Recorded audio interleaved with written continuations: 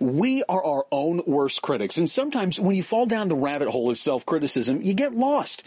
But Dr. Srikumar Rao is joining us today to teach us how to stop that negative mental chatter and improve our outlook in life on this episode of Live Happy Now.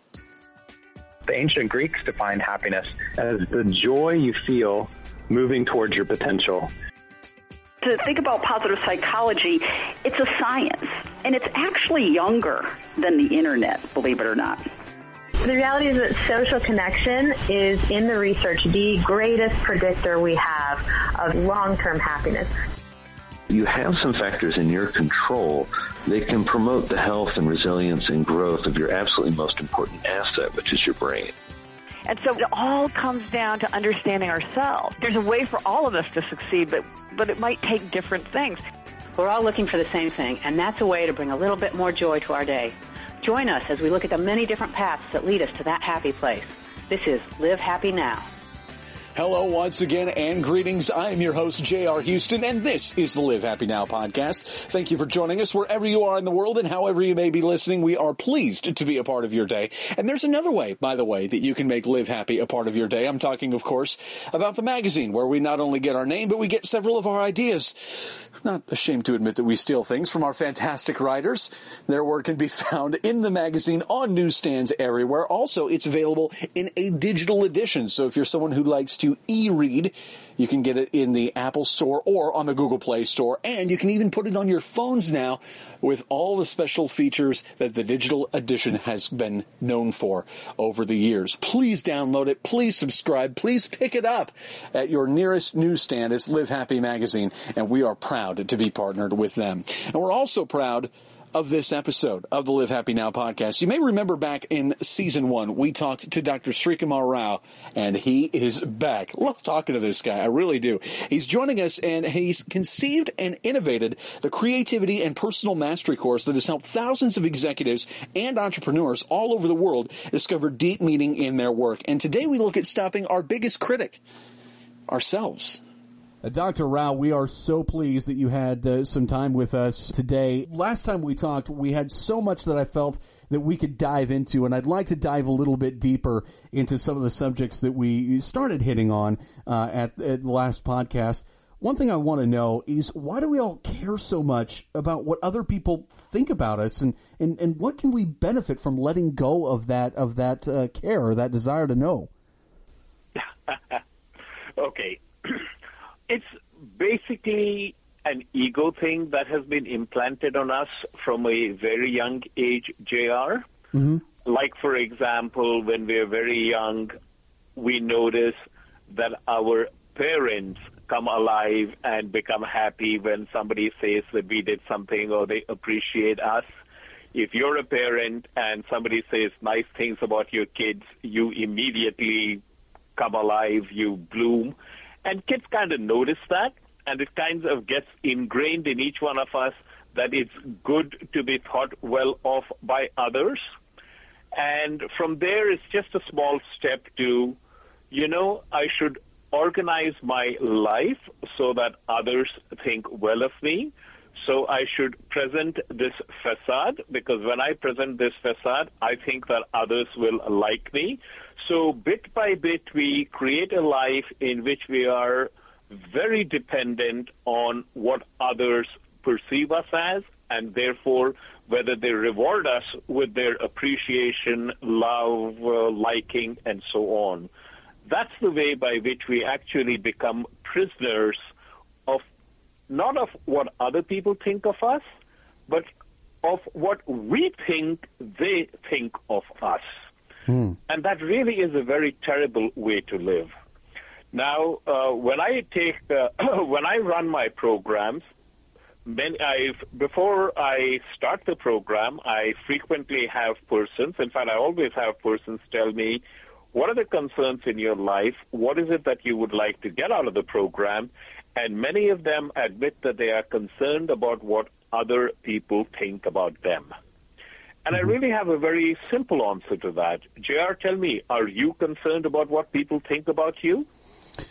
To a degree, I think as I've gotten older, I've cared less as long as I feel like I know what I'm doing is for the better good or for the greater good. To a degree.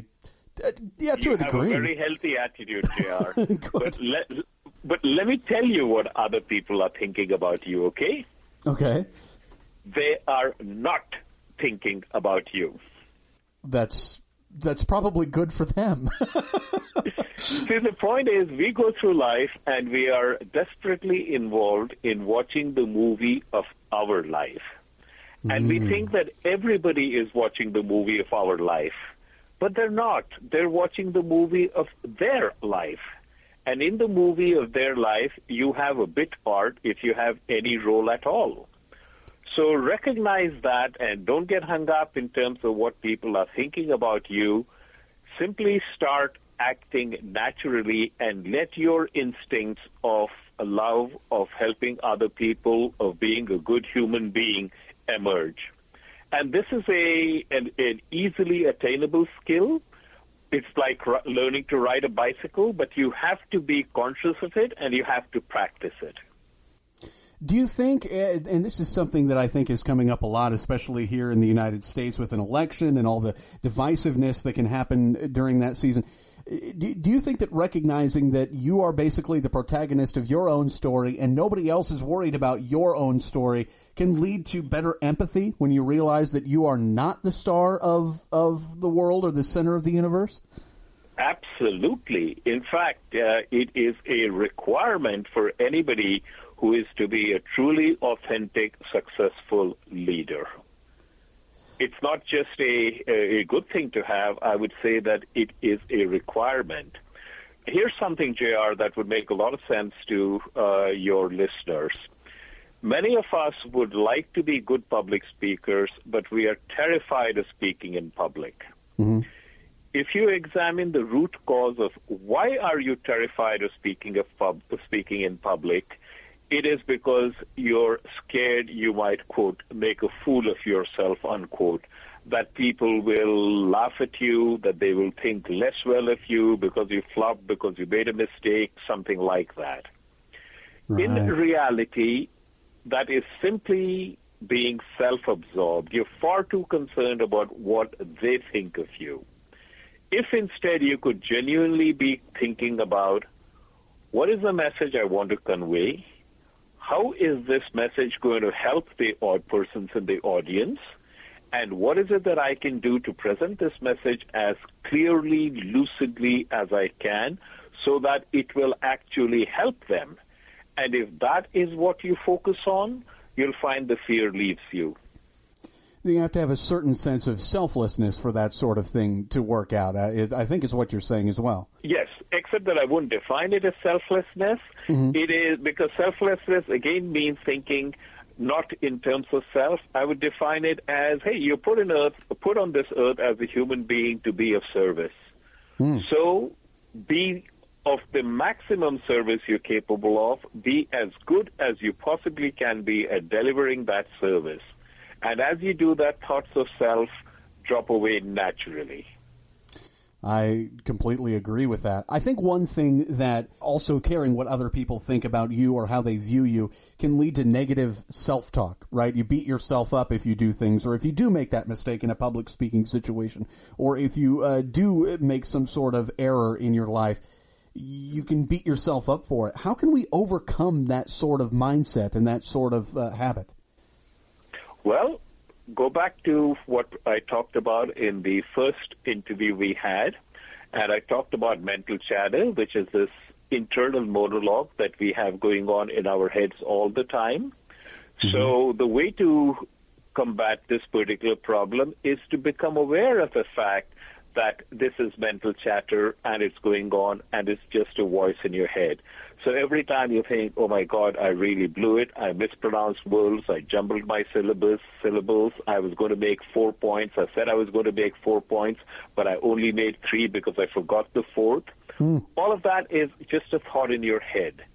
So recognize that, step back and watch it, and recognize it's just a thought in your head. It has no meaning except what you attribute to it. It's like you're lying on the field and it's a bright sunny day and there are clouds in the sky, and you look at the clouds and you see that there are clouds in the sky, and very soon they'll be gone and there'll be other clouds. They come and they go.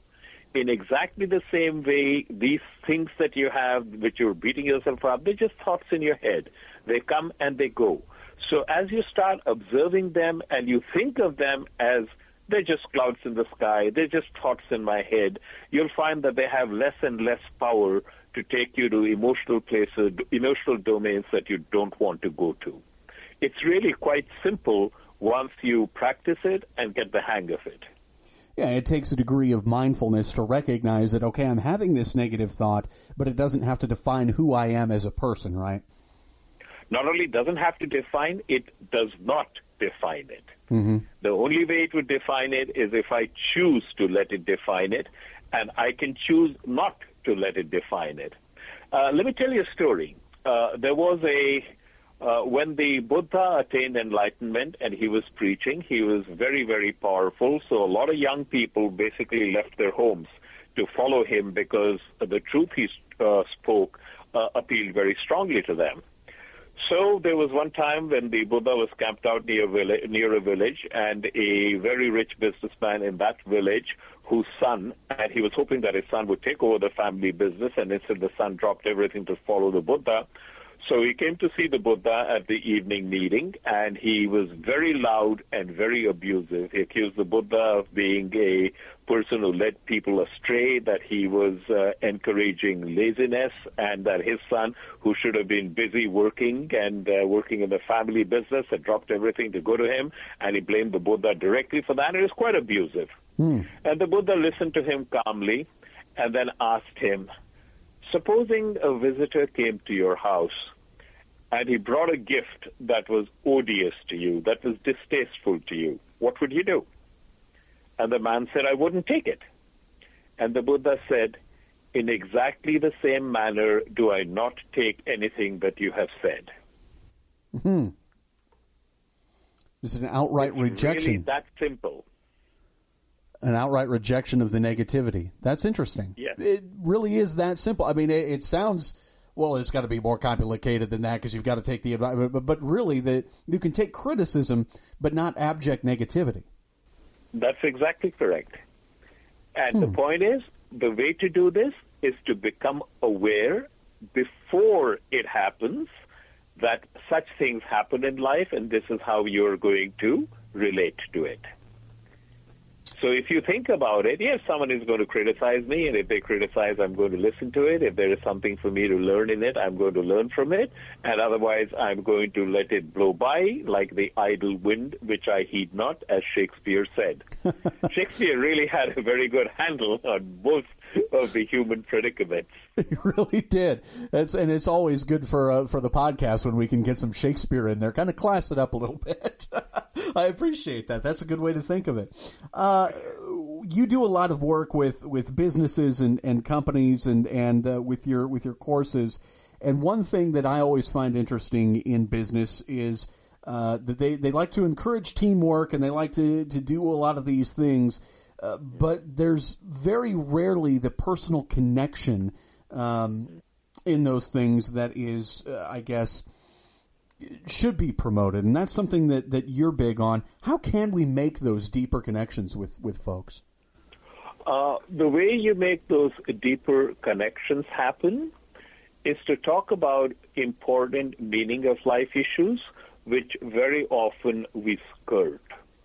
So, for example, before I run my programs, I have everybody, before the first time we meet, write a personal essay.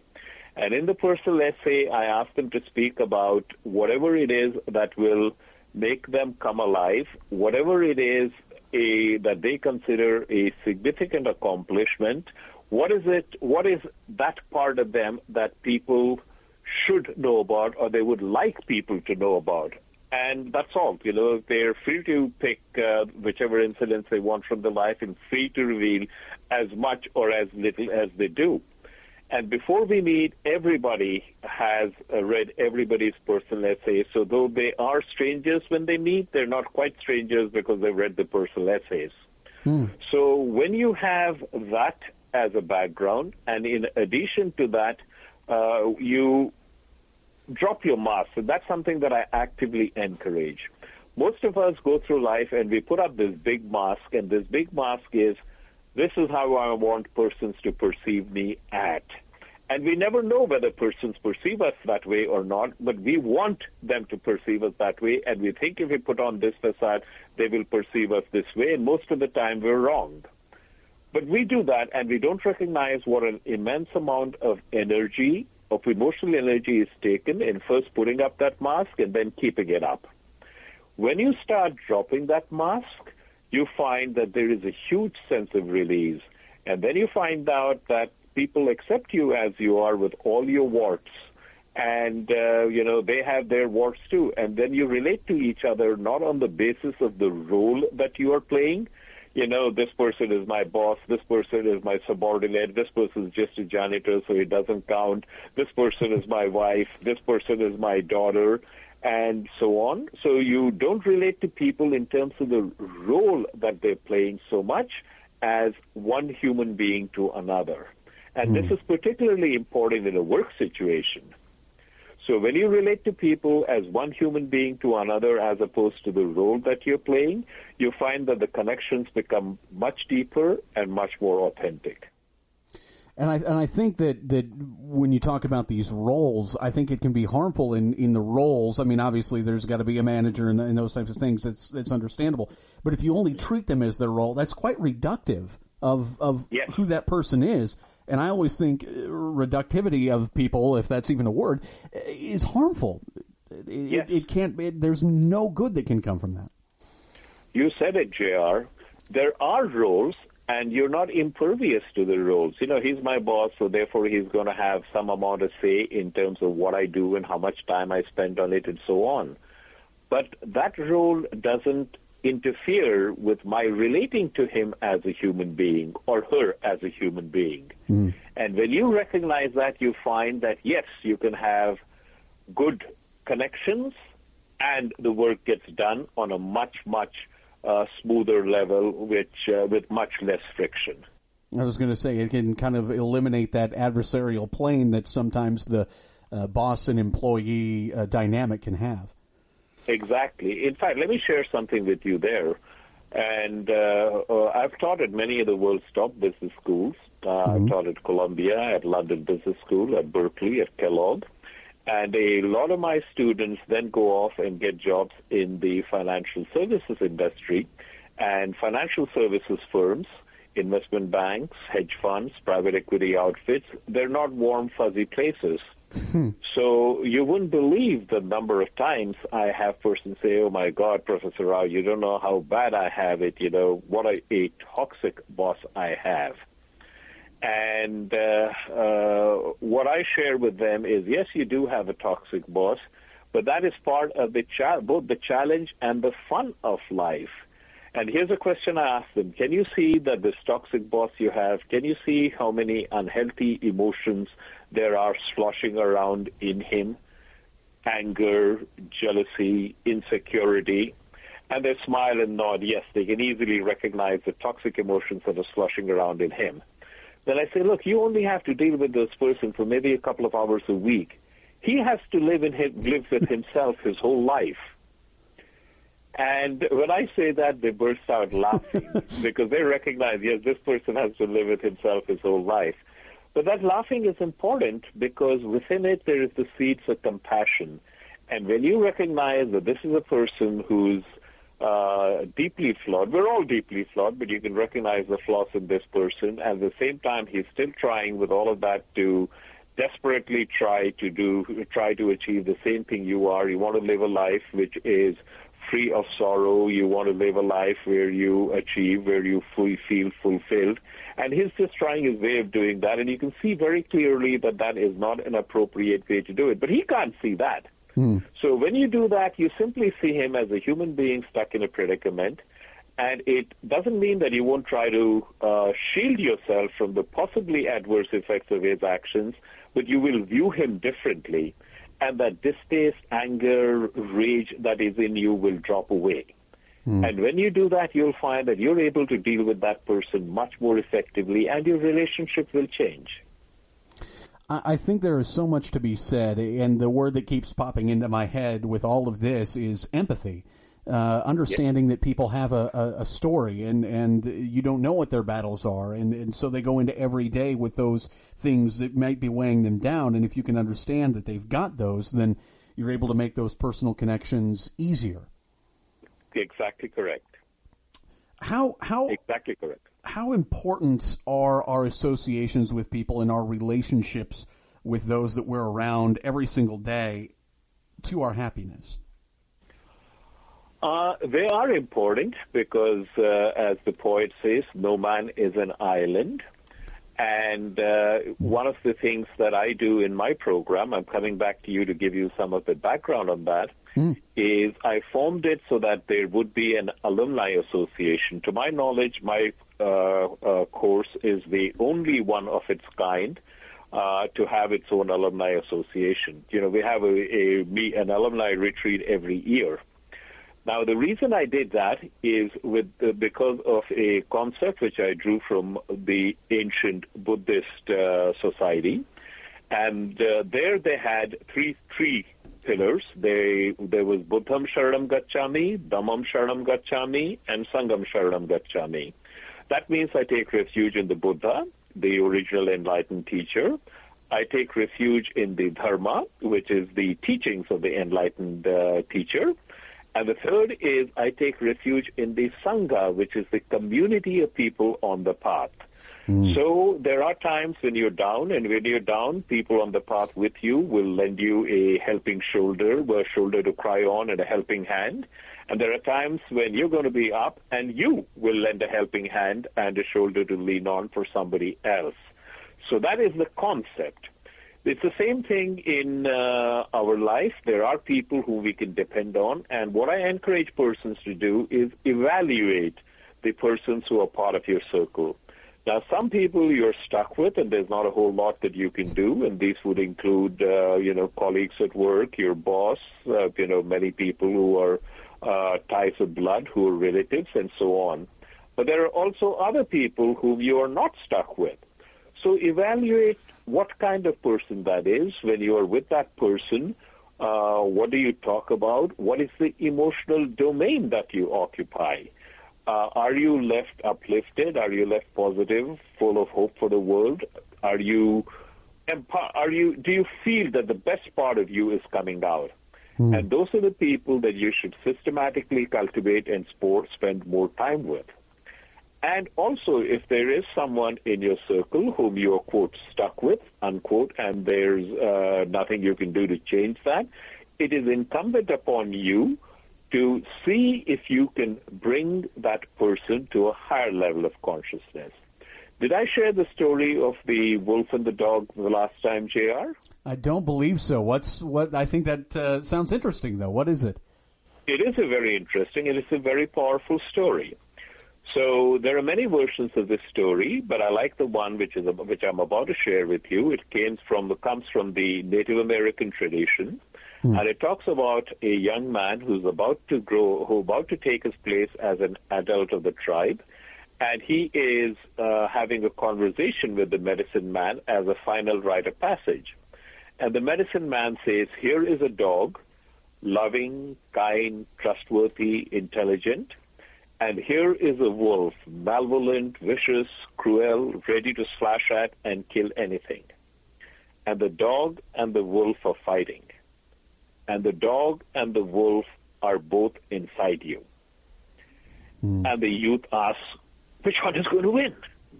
And the medicine man says, "Whichever one you feed." Now think about it, JR. Inside each one of us, there are altruistic, let's make the world a better place and help everyone we can impulses. And in each one of us, there are, let me grab everything that I can for myself, and the devil take the hindmost impulses. And we're all a mixture of both of those.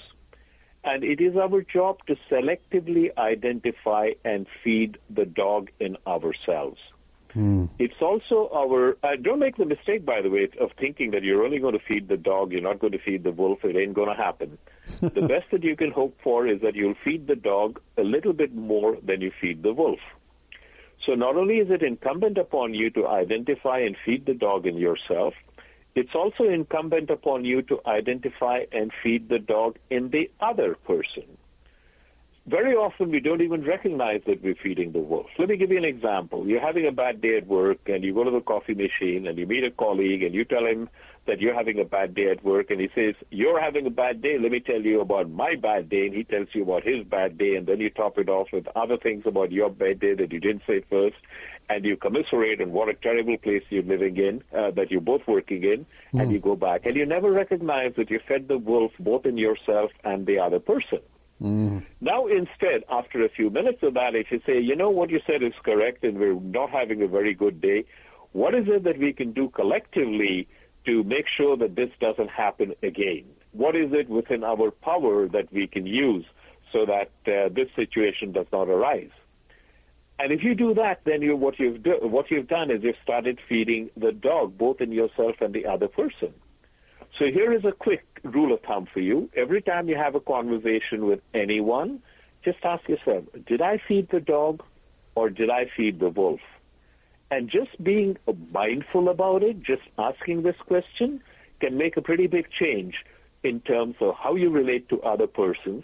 And you'll find gradually that if you're intent on feeding the dog, both in yourself and the other person, you will have a transformative effect on both your lives. I think that's about the best way I've heard that internal struggle, the yin and yang sort of thing described. That's a very powerful story. I'm very glad you shared it, and I think it's a perfect thought to leave our listeners with on this particular episode of the podcast with Dr. Srikumar Rao. So glad you had some more time with us. Again, I always feel like when we end these things, there are so many things we could talk about, but hopefully in the future we'll be able to have you on again, and hopefully we'll have much more to discuss by that time. Thank you so much. It would be my pleasure entirely, JR. So just get in touch with Janelle, and we'll set up another time to talk if you want it, and if your listeners want it. Oh, I'm sure we all will. That sounds fantastic. Thank you so much again for joining us. And if you'd like a free sketch note of this episode, visit livehappynow.com. And don't forget to join us next week. We are going to be joined by one of our own, Live Happy CEO and editorial director, Deborah Heiss. I think she's also running for president, which is probably good news for almost literally everybody.